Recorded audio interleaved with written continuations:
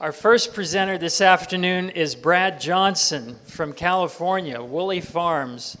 I have never met Brad before until this conference. We've talked on the phone, but Darren Greenfield, one of the board members, knew Brad from out there and recommended him as a speaker. And so we thank Brad and his wife for coming all this way. It's a big sacrifice to come from California. But, from our point of view, Brad is a big-time farmer. He says he's just a small farmer from a California point of view, and I'm sure that's true. But Brad has been doing it for many years, and I'm anxious to see what he has to say. Brad's daughter is in Clarksville here, so that gave them a little more pull to come back this way because they could see their daughter. Glad she's been able to come to the conference too. And then after Brad, we will go straight into Byron and Janice, and they've been introduced already. So I like to look at dirt. When I look at dirt, I start to think about growing stuff. People ask what we do. My answer as a farmer: we turn sunshine, water, dirt, and the grace of God into something good to eat. As a salesman, we grow produce and sell romance. I will try to give you a taste and a flavor of our farming experience. How can you fully describe it? You can't. There is nothing else like it. It's beauty and the beast. In more ways than one. I'm not just talking about Judy and me, but the satisfaction and the struggles. To put it lightly, what keeps us sane and insane. I'm picking a few features to share with you, some of our farming roots. After this, I will, if I have some time, have some more pictures of our farm, etc., and answer questions depending on what kind of time we have. So, I'm guessing most here involved in farming are gardening in some fashion. Organic, conventional, or a combination of the two. My personal land is in organics, and that is my primary emphasis. But I have some involvement in the conventional side as well. I think both have something to offer our economic and learning experience. I'm wondering, how many in this room farm for your primary source of living?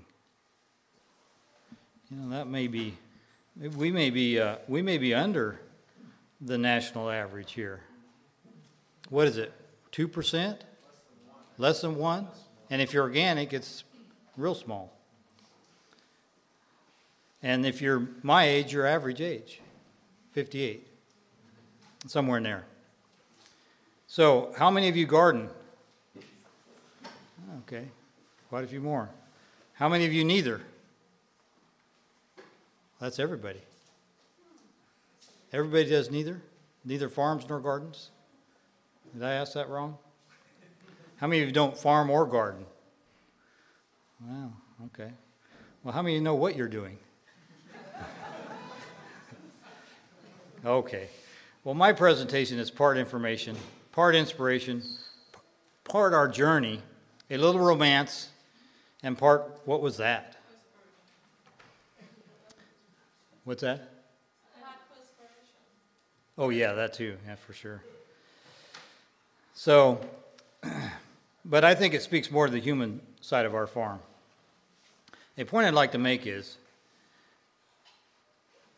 you can make it in farming, but I wouldn't be where I am now without all the help along the way. From acquiring land, support from family, neighbors and friends, generous with their equipment, land and time, great marketers, research people, and the people who want what we grow. I have this phrase stuck in my head. Every human being created in the image of God is endowed with a power akin to that of the Creator. Individuality, power to think and to do. And this. Of course, I'm bending this to the farming side and dirt. A verse says, God placed man in this special garden called the Garden of Eden to tend and keep it beautiful. And another, God arranged a special garden for man to live in, which was located in an area called Eden. This is the place where the first man made his home. In this garden, God not only placed trees for food, but also ornamental trees, most beautiful to look at. So I picture a garden as the origin of my first home and a place of pleasure to work. The depth of a few words can still be probed. Also, rest. We have made a day of rest a priority, taking Saturday as a day of rest. Many associated with us wonder at times why. And I as well at times find it difficult to make the discipline. The biology of the work calls, and many needs do not stop. The plants need water, the cows need milking, etc. Though the human side of our farm stops to rest, to look, enjoy, learn without the driving force of business. We love to visit, or not, and enjoy the quietness and beauty of life. Now, one of my main features, and a favorite quote of mine. In the cultivation of the soil, the thoughtful worker will find that treasures little dreamed of are opening up before him. No one can succeed in agriculture or gardening without attention to the laws involved. There are some good things that have developed for me over the years. This is one of them. When developing orchard crops with a no-till system, I was wondering how to get the trees a better benefit of green manure and soil-applied organic matter. Here is one way that has opened up, with few downsides. Night crawlers. You may be thinking, worms. Everyone in organic farming has worms, but these are my worms. Look at it this way. In the dog world, my dog is better than your dog. These are not regular earthworms. Many of you know these are huge topside night feeders with very deep holes. I have dug at least 2 to 3 feet deep following the holes to see where they went. All the organic matter, compost, manures, leaves, produce leftovers get eaten, taken down and reduced to worm castings with tremendous soil aeration. This is fun to see. At times I will walk the orchards in the middle of the night to watch them. My daughter and I did an experiment to see what their favorite food was. The populations are huge. I picked these up in just a very short time walking around my orchard. If you stomp your feet, you can hear them moving back into the ground. They have a large expanded tail, much like a cobra head, which keeps them anchored in the soil as they feed out in a 10 to 16-inch diameter around their hole. As it was said, treasures little dreamed of are opening up. I think this is one of those. And you thought I was growing worms for the soil. Some of my roots. This photo says a lot to me because I know some of the history and it encourages me. It tells me a lot about my grandma and grandpa Swank, my mom's parents. They homesteaded here in the 1920s or so in the northeast corner of Montana and built this over the years. Here's the original home. Right there. Perhaps the original house on the prairie. If you are wondering about building something from nothing, this is 30 minutes to the nearest town. Mom said sometimes 50 below in the winter. Horsepower was the mode of the day. Just as a side note, I went up there and read through some of the journals one time. It looked like my grandpa ran 24 hours a day with horses plowing up sod to plant wheat with a huge crew of men. Horsepower was the mode of the day. No electricity except wind generated. My cousin, about my age, now farms this.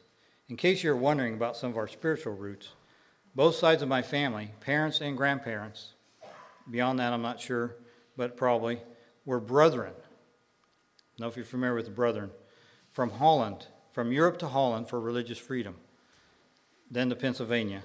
called the Pennsylvania Dutch, and on from there. My dad was from Idaho, Oregon, but this Montana farm is where he and Mom met. They eventually settled in California to farm and raise a family of 10 kids. How's that for a labor force?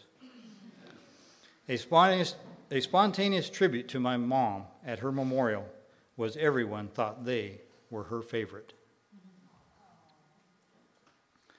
My grandpa and Grandma Johnson moved from Oregon to California. They were great and happy folks. Grandpa and my dad had a commercial fertilizer business in Gridley, California, that's where I'm from, and sold Shell NH3 to local farmers. Now, that's how to get 82% nitrogen. How's that for balanced nutrition? This is a 1957 calendar from their business. I still love to look at this calendar.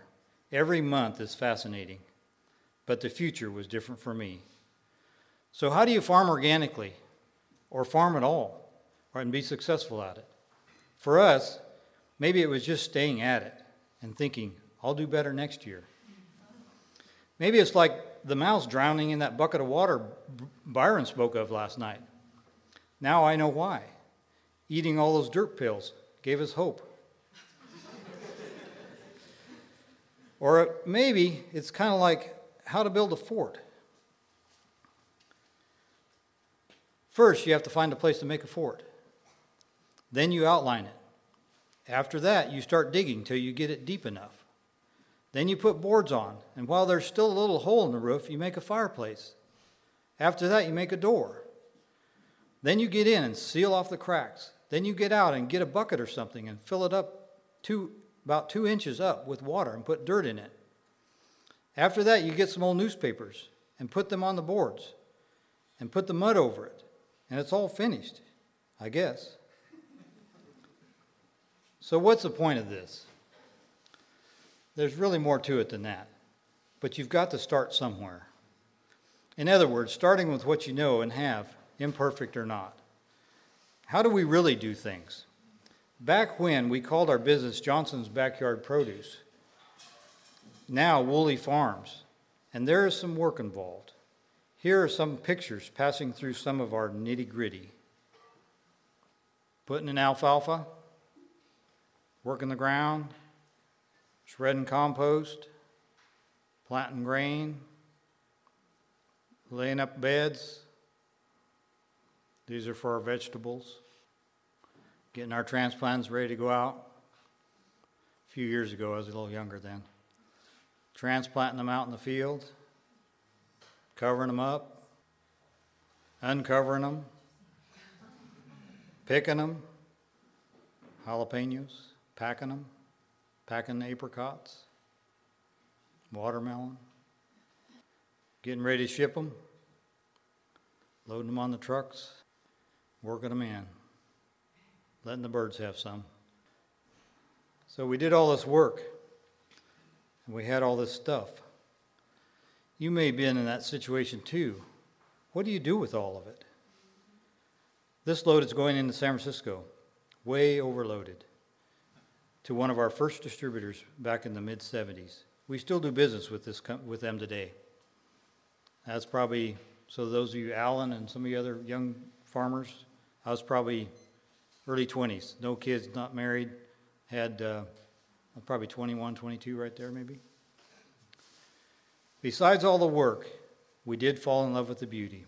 So here's just a run through of some of the stuff, some of our packing, some of our produce. Mini yellow watermelon, small watermelon, white eggplant. These are our sugar plums, apricots. But one of our favorites is homegrown tomatoes. That's right, nothing else like it. You got it. We have some great people working for us. Those gals have been with me for quite a while. I love that. There have been some great adventures along the way. One is getting married. Judy and I have this fun banter. Her phrase, happy wife, good life. My phrase, good wife, happy life. But Judy asked for this because she wanted to marry a farmer. Little did she know, truth be told, but Judy asked for this because she wanted to marry a farmer. Little did she know, truth be told, it takes a brave and wild woman to move from the city and marry a farmer.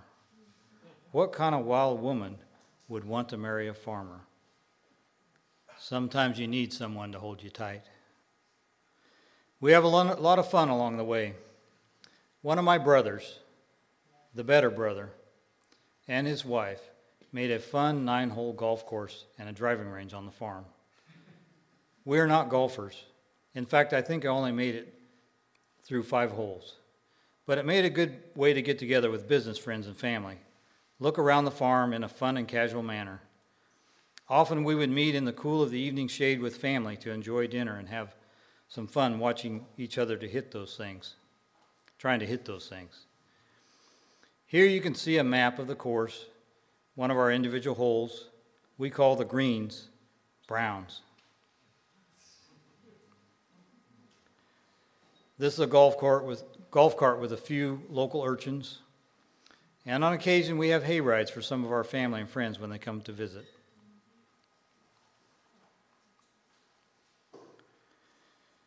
This is a favorite quote of mine. On the left is my 1-page original growing practices paper for my markets. I have included this illustration because when we first started organic farming in the mid-70s, that was what we gave our customers to explain our growing practices before certification started. Since then, it has been a growing avalanche of paperwork. Farming looks mighty easy when your plow is a pencil and you're 1,000 miles from the cornfield. I'm thinking he was talking to Congress. Hence, my song about carrots, you could say paper seeds, if there were such a thing. I have put this in as a mild expression of the expanse of paperwork. Carrot seeds are not the only thing that has grown over the years. Now, here we go. So. Oh, carrots grow from carrot seeds. I'll plant the seed and grow it. I'll water it, I'll pull the weeds. Carrots grow from carrot seeds. So I would be content to let everyone grow their own food, and I grow mine. Or I'll help you grow yours, and we share. As I was working in my garden the other day, I realized a simple goal to grow my own food and share it with friends has really come true. But my thinking has been too small, and my field of friends has grown with my garden to a much broader field around this country.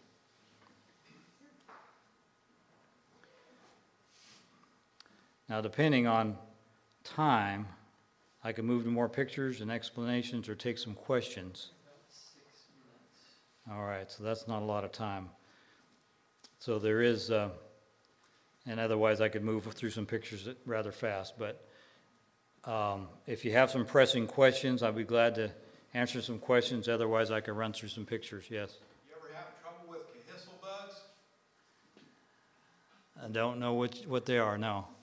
KHSL. Oh, I mean up in our area? I'm taking you back. Yeah. Chico. Chico. Yeah. Oh, sure, yeah.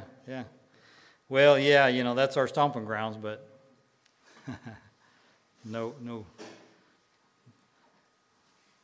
Unless it's during pioneer days.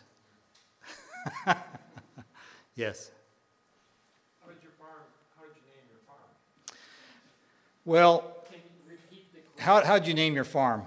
We used to, I used to grow produce and call it Johnson's Backyard Produce, but then we got out of that for a while, sold off some of our equipment in our houses and stuff, and then the couple we sold it to about 10 years later wanted to get out, and so we bought some of the stuff back from them, and then we took their name at the same time, Wooley Farms. We just kept it, and so we kind of acquired that through the purchase of that, aspect of what and we just could jump back into it again. We've been doing since then. So. How many acres? Judy and I farm about 60 acres of organics, and then we farm another 80 some with my brother. And then over the years, have leased property. We've kind of cut down probably in the last 5-10 years. So, yes. I saw some heirloom tomatoes. What percentage of heirlooms to hybrids do you have? Most of our ground is in heirloom tomatoes. We grow roughly 4 or 5 acres of tomatoes, I think, and we probably have 3 or 4 of heirloom out of that. The rest are Roma. We don't really grow any standard slicing tomatoes, just Roma and heirlooms. Yes.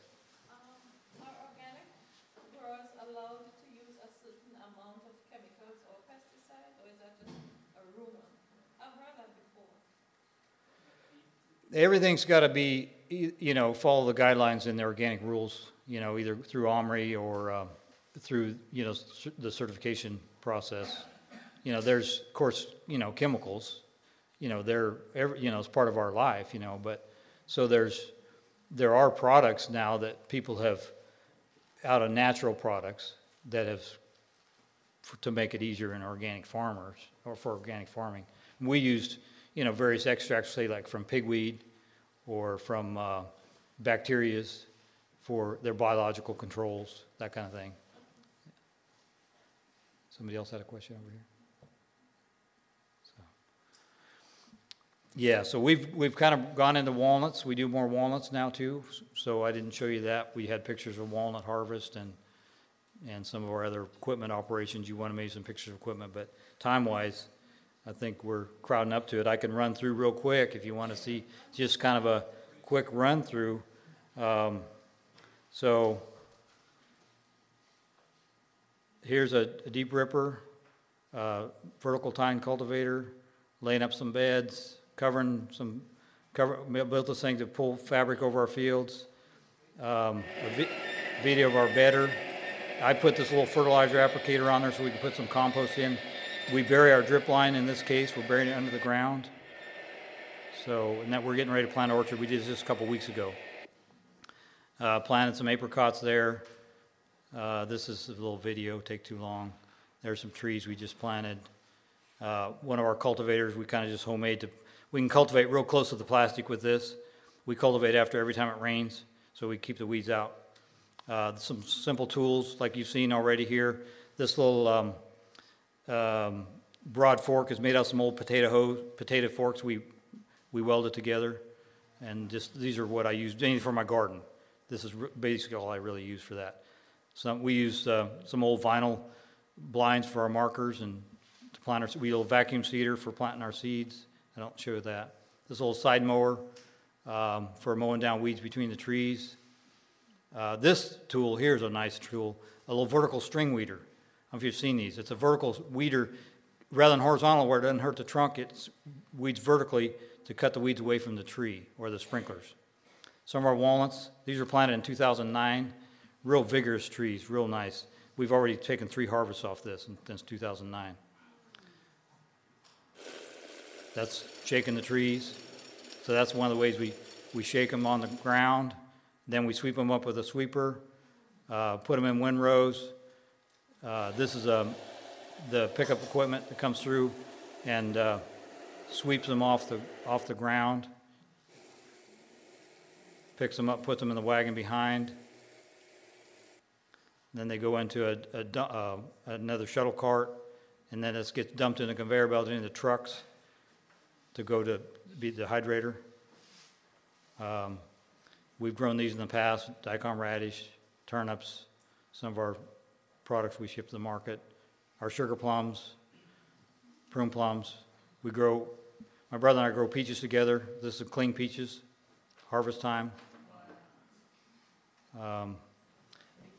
Another heirloom tomato. These get way too big. Markets don't like them. Some of our pack, we grow some wheat, alfalfa a little bit sometimes. We've been in the past. It's a cucumber pack line, packing cucumbers. So here's we're picking cucumbers. So this is a homemade conveyor belt and wagon we used to get field. One of my ideas, no carts in the field, because it just takes too much to do a cart. So we built this little conveyor belt so we could bring them into and then we pack them, put them in bins. Then we can handle everything on with a forklift. This is our a two-way belt. We pack tomatoes on this, squash, watermelon, any kind of thing goes on this belt. Pick an eggplant for market. Just a fun. Bat house is one of our pest controls. We go up and get ladybugs on occasion. This is a fun trip. Go up and get ladybugs out of the field, harvest them, bring them back to the farm to put them out in the field, bring them in ice chests. They swarm in the mountains. Fun zone. We have a little fun zone. We bring friends and can just look around the farm, have a little fun. Just some things for guests that come, and like I said, hay rides. And this is some of our bad stuff that happens is bad. I don't know if you know what this is. You recognize that spot on there? That's from thrip. If you ever have trouble with thrip, they spread virus, and they also do damage to tomatoes. We lost 5 acres of tomatoes one year to frost. Not completely lost, but we lost all the growth. Some of the disasters. Training new workers, how to drive forklift. They learn how to, about momentum and turning corners. Geese, we had a lot of geese. I had 100 geese one time, weeder geese. Our neighbor oversprayed one time, killed them. They ate the grass the spray was on. So, we're not immune to disasters in the shop, equipment breakdown and whatnot. My little grandkids, planting seed. This is where it all starts right here. This is where I like to be, in the garden. And then Judy and I, with her passion is horses, and just another picture of our place. So thank you very much.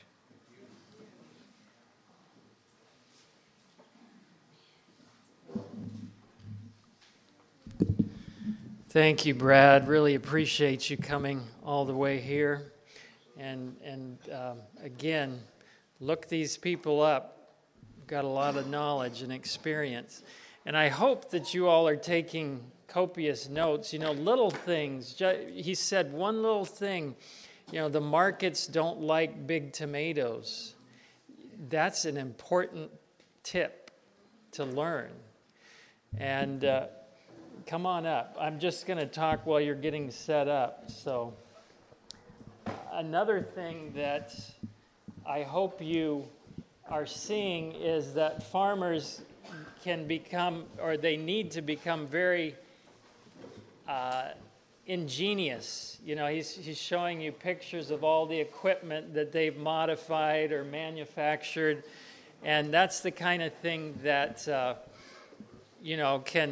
can save your bottom line if you can come up with something rather than having to buy a new piece of equipment.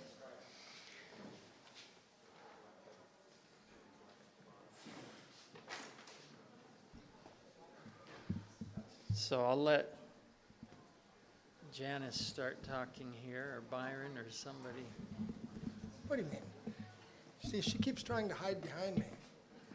Put her by the microphone. Okay. So we are Sunizona Family Farms, but you are only seeing Byron and Janice right now. Sunizona Family Farms is really a wonderful group of people who we appreciate helping us grow food for the people that we like to share the food with. And I guess my big encouragement would be to each of you out there, if you're starting a farm or haven't done it yet, to think about really the reason you're doing it is not only for yourself, but to the people that you're going to feed that food to. And that is such a privilege. And from here on, I'm going to let my husband talk. Hey, wait. She always does this to me. Okay. I'd like to just make a comment about what she just said. Health evangelism is a really important part of what Seventh-day Adventists stand for.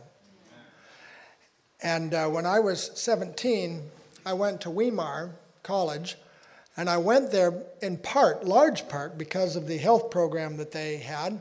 So even though I didn't actually work directly with the patients, I was taking agriculture, it was just marvelous and amazing to see these people come who had all kinds of diseases and handicaps and limitations, couldn't walk 20 feet without angina. Some of them hadn't slept laying down for years.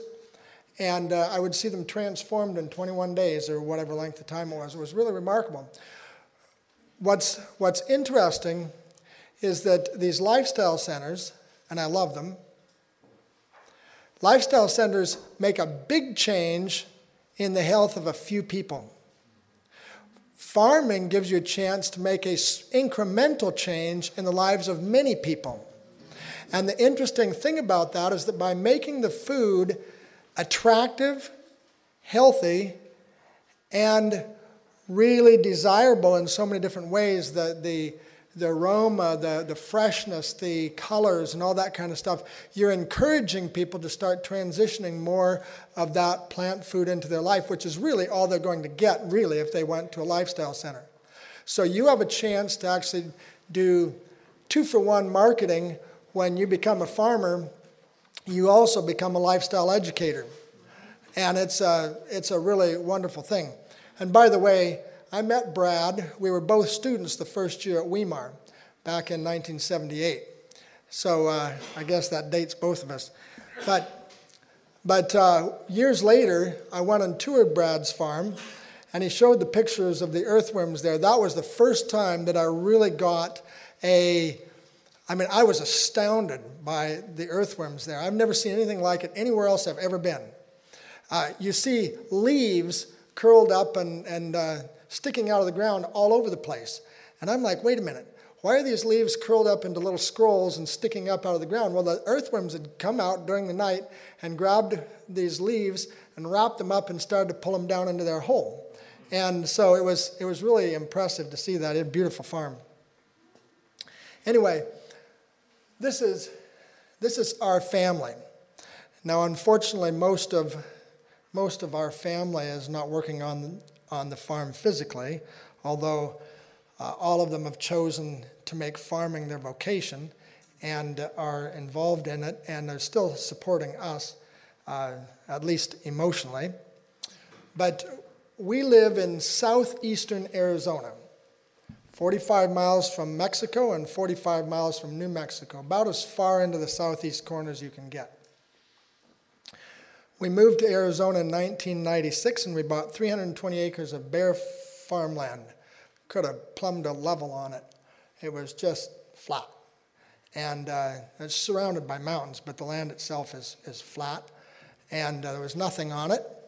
And so we built, as you can see in the background there, we built a greenhouse about 1.5 acres in size.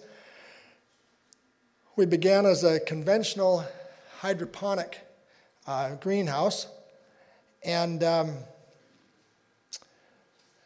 when you talk about being at the head and not the tail, we started at the tail of the hydroponic movement. And it was not too long before we realized that we needed to start making some transitions. And I never really liked hydroponics. It was a means to an end. And so the fact that that was a waning opportunity gave us a chance to start doing some of the things that we really wanted to do. 2003, we began transitioning to local marketing. We started with selling to restaurants, and we tried our stint at farmers markets, and that's a whole different story. We abandoned that after a couple of years. And then in 2009, due to some real amazing providences, we became veganic and certified organic, and then we began growing some outdoor crops, and that was an adventure. We sell, a lot of people think of us as tomato growers, and tomatoes are an important part of our product mix, but they are a much smaller part of our product mix than other things. We grow hothouse cucumbers and green beans and eggplants and peppers and just about everything else in the produce department that isn't fruit. Yes. Yes. We can, for my wife's benefit, we'll go back and show you the sweet potatoes there. So,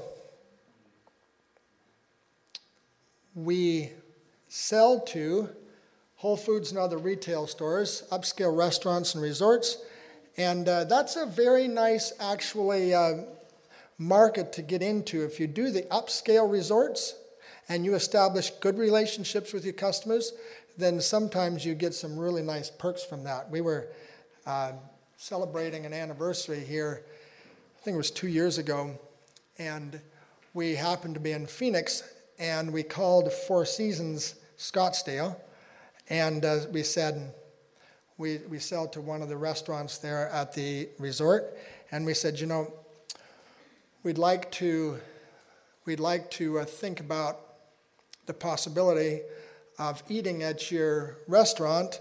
Want to know if you had anything vegetarian. And Janice had asked that of the chef. So he said, sure, I'll custom make a meal special for you. So we came over, and of course they did the whole customer service thing that they do, the valet parking and the waving the fans over you as you walk in, and opening and closing the doors for you. And we get inside, and they served us a meal I'd only want to eat it once in my lifetime. But it was really amazing, you know, an 8-course meal, and a lot of it was stuff from our farm. It was just a fantastic meal. And then when they were all done, they told us that that was their gift to us from, it was about a $150 meal. And it was one wonderful little anniversary present. So we've enjoyed that. And then we sell direct to customers via our Farm Box program, which I'll get to in a little bit. One of the things that I think is really important, farmers are notorious for liking to do what? Farm. Now, what does farming involve? Dirt, work, seeds, weeding. And then farmers have a challenge financially because there's a saying, I like the one that Brad had up there. John Kennedy said, farmers are the only people in the country who buy at retail, sell at wholesale, and pay the freight both ways. So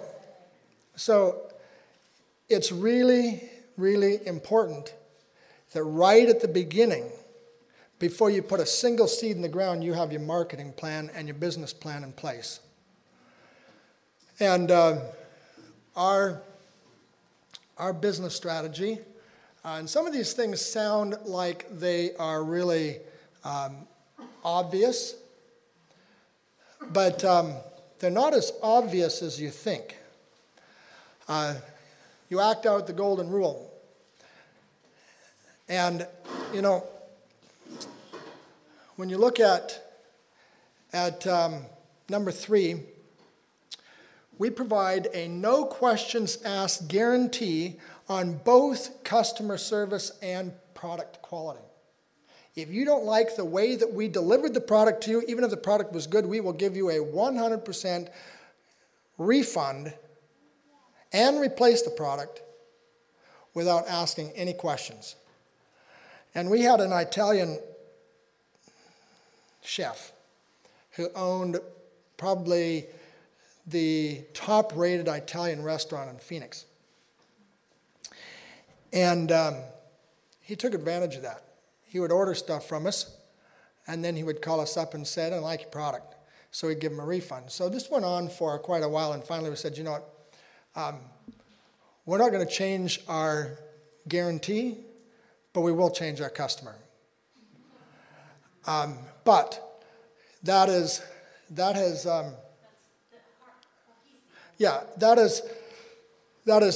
I was just saying that story to say that sometimes there are people who take advantage of you on that, but that is very rare. And the benefit that it provides to your business is astronomical. And number 4, I hope that, see it, it's really, really important to try to maintain a connection with the customer. And one of the things that actually gives you is a lot of evangelism potential, but I'll get to that in a minute. So another thing that seems obvious as well is to eliminate the middleman. The average produce in the United States sells for 20 cents on the dollar farm gate value. Now, that probably wasn't a good way to say it. In other words, the farmer gets about 20 cents for every dollar that the customer pays for our fruits and vegetables. And that works, kind of, sort of, for large-scale factory farms. But they're set up for scale of economy. And when you are doing something on a small scale, it's really important to try to get rid of the middleman. And one of the things, even though that sounds very obvious, I can't tell you how many people who've been getting into farming tell me. You know, I was talking to Walmart, and they said they would buy everything I could produce. Well, they probably could. They might buy 1,000 acres of it. But I don't have 1,000 acres. And the tractors and machinery that go along with that. So I can't sell very much to them. I don't want Walmart prices because I don't have Walmart volumes. So don't get sucked into that, hey, they'll buy everything that I can grow. Because the price they want to pay for that everything you can grow isn't sustainable if you're doing it on a really small scale. And we take advantage of the local, organic, and veganic trend. The vegans are one of the largest growing food demographics. And take advantage of that. And I already mentioned this before, but be marketing driven. Don't think about your marketing after you start. Think about your marketing up front. And in both the context of being marketing driven and customer oriented, this particular dinner that we served, we had invited a group of all the produce department team leaders, and some of the other staff from Whole Foods, and they drove out to our farm, and we gave them a vegan meal, all with stuff we had grown, and gave them a tour of the farm, and so on. And it's really been a very important thing to try to keep them on side. We grow microgreens, and if you see Tiffany have their microgreens there, they're just amazing things, and they're a really fun thing to grow. Although they can be challenging, they're a fun thing. Now this one you can't see very well at all, and I knew that, but I didn't have a ready picture we grow outside in the field with the tractors and stuff, but we don't do very much of that. Arizona is the desert, and places are the desert because they don't grow plants very well. Arizona, you might like the sunshine, but it is the most difficult place to grow plants in the continental 48 states. Okay? You think that you have troubles because it's humid or because it's bugs or whatever. The fact is that I've researched that, and I don't think that, and I've grown in multiple places, and it's very, very challenging. It's a hostile environment to plants. So we have favored protected agriculture, and I'm tending to favor that everywhere, not just in Arizona. But I did want to highlight in this picture the fact that we have chosen to grow intensively, and as part of that, we grow in raised beds. They're box beds. And as you can see there on the boards along the edge there, we make raised beds out of 2x6s and fill them with our own formulation of media to grow in. Yeah, I mean, it's just built on the soil.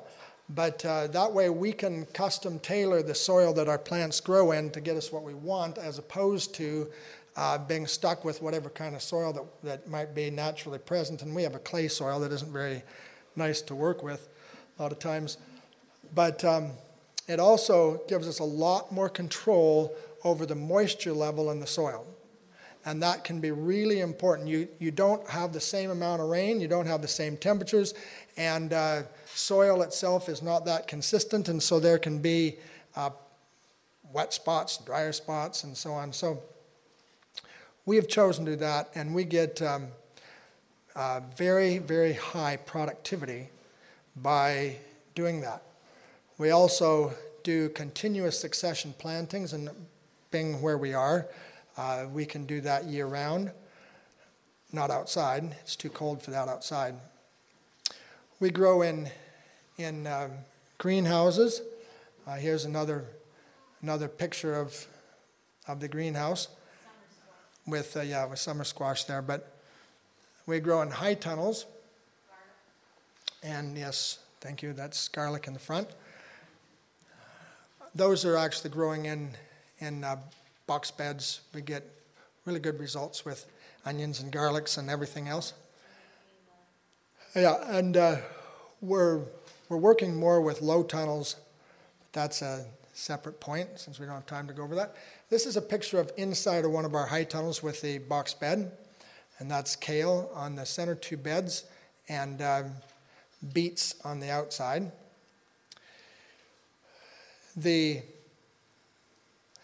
I mentioned earlier that kind of our flagship product is the farm box. And it's really a CSA, but we highly modified it because we didn't like the fact that CSAs basically tell you that you have to pay up front and that you have to buy whatever the farmer gives you and things like that. So what we've basically done is created an online store where you can order whatever you want, whenever you want it, with absolutely no commitment. So you can order one box and that's it, or you can order a box once now and a month from now or 2 months from now, or you can order them once a week for 3 weeks, whatever suits you. And this is a sample of one of the boxes. And this is our packing floor. They're setting up for actually packing our farm boxes. And you can see the girl standing there holding a piece of paper. She's the team leader for our packing, and she's got the people who are going to be doing the packing.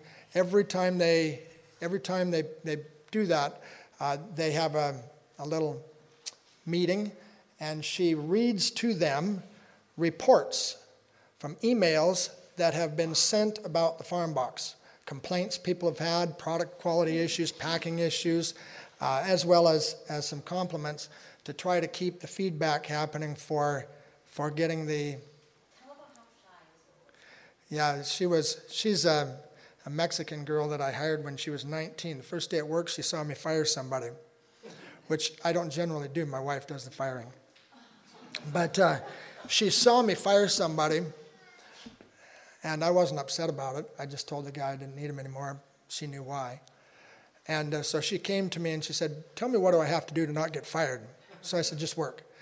But she's gone from being incredibly shy to being very self-assured, and I think that that's a result of and she's the reason why I can be here, probably more than any other single person, because she knows what she's doing very, very well.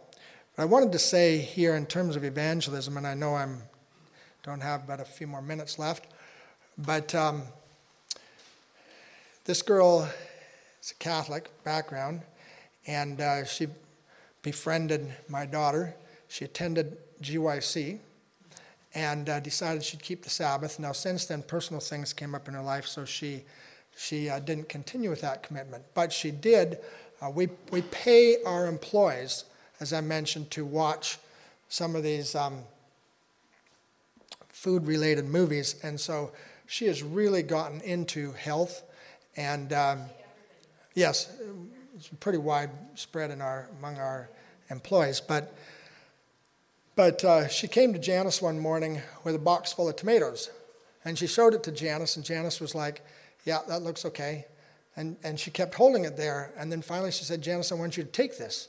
So Janice took it. She didn't really know what was going on, and then she said, "That's how much weight I've lost in the last month." And it's been exciting to see what God does with the employees, not just people in the community. This is a picture of them actually putting the farm boxes together. That's a rolling conveyor thing that we stack the boxes on and put the stuff in. And this is the finished product, stacks of boxes with our farm box logo and thing on the side, customers' names on the end. And it wouldn't be fair to not show a picture of other things that we grow that we don't sell. Well, I know. Yes, we do. We do actually sell quite a few marigolds and stuff. Just cut the blossoms off. People like them for garnishing or for salads. And a surprising number of that. We grow veganically, which means we don't use any animal products, and all the nutrition is plant-based. And there's a lot of people that can ask what difference it makes. And don't have time to cover that right now, but this is something that we saw on that I think describes it well. Veganic is everything good about organic and more. These are the fertilizer pellets, alfalfa, that we use to fertilize with. And in case you're wondering, that's a look at our tomato crop in the greenhouse. And I think that it shows that you can certainly get an excellent nutrition. And there's the finished product as far as the tomatoes are concerned. Here's another picture of the beds we grow inside the greenhouse. These are beets here. Probably the only grower that I know of in North America that grows these kinds of crops inside a computer-controlled heated greenhouse. And I think that it's actually cost-effective to do that. Another picture of the beds. And here's a slide of an assortment of some of our produce that we grow. Everything we do is on less than 3 acres if we aren't growing in field crops like sweet potatoes, which we didn't do this year.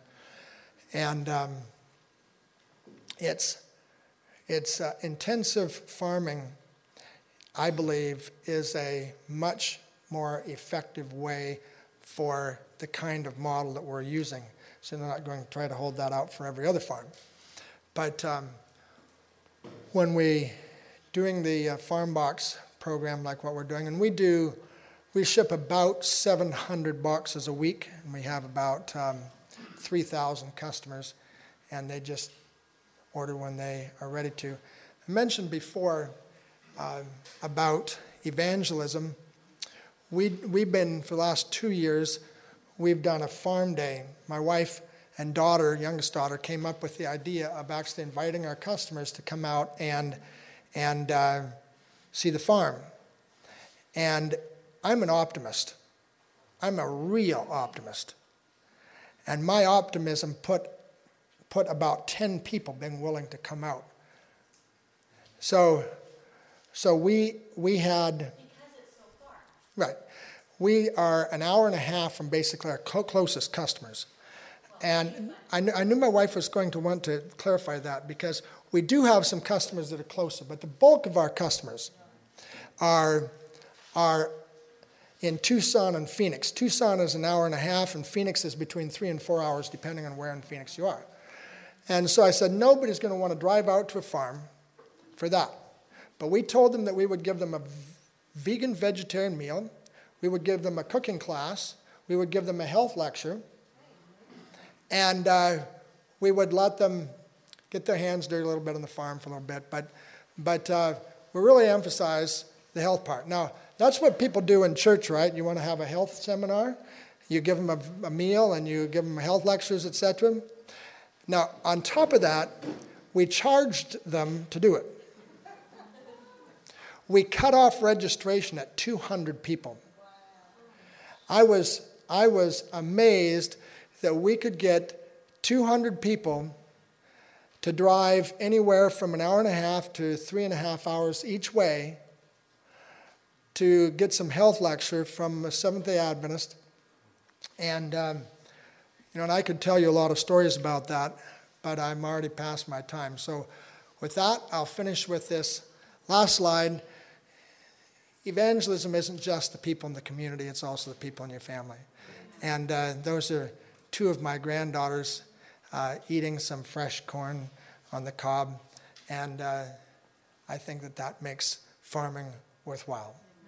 Let's bow our heads for prayer. Father in heaven, I want to thank you for giving us the privilege of farming, of being connected with you. When we read the story about how you fed the 5,000, we think it's amazing that you could take a basket of bread and a couple fish and feed 5,000 people. And when you think about it, that's what you are doing every day through these farms. Put a seed in the ground and out come watermelons and tomatoes and cucumbers. And you're giving us the privilege of working side by side with you in feeding the world's teeming multitudes. We ask that you'll bless us so that as we do that, we will have an opportunity to reflect you and draw people to you. We ask this in Jesus' name, amen. This media was brought to you by Audioverse, a website dedicated to spreading God's Word through free sermon audio and much more. If you would like to know more about Audioverse, or if you would like to listen to more sermons, please visit www.audioverse.org.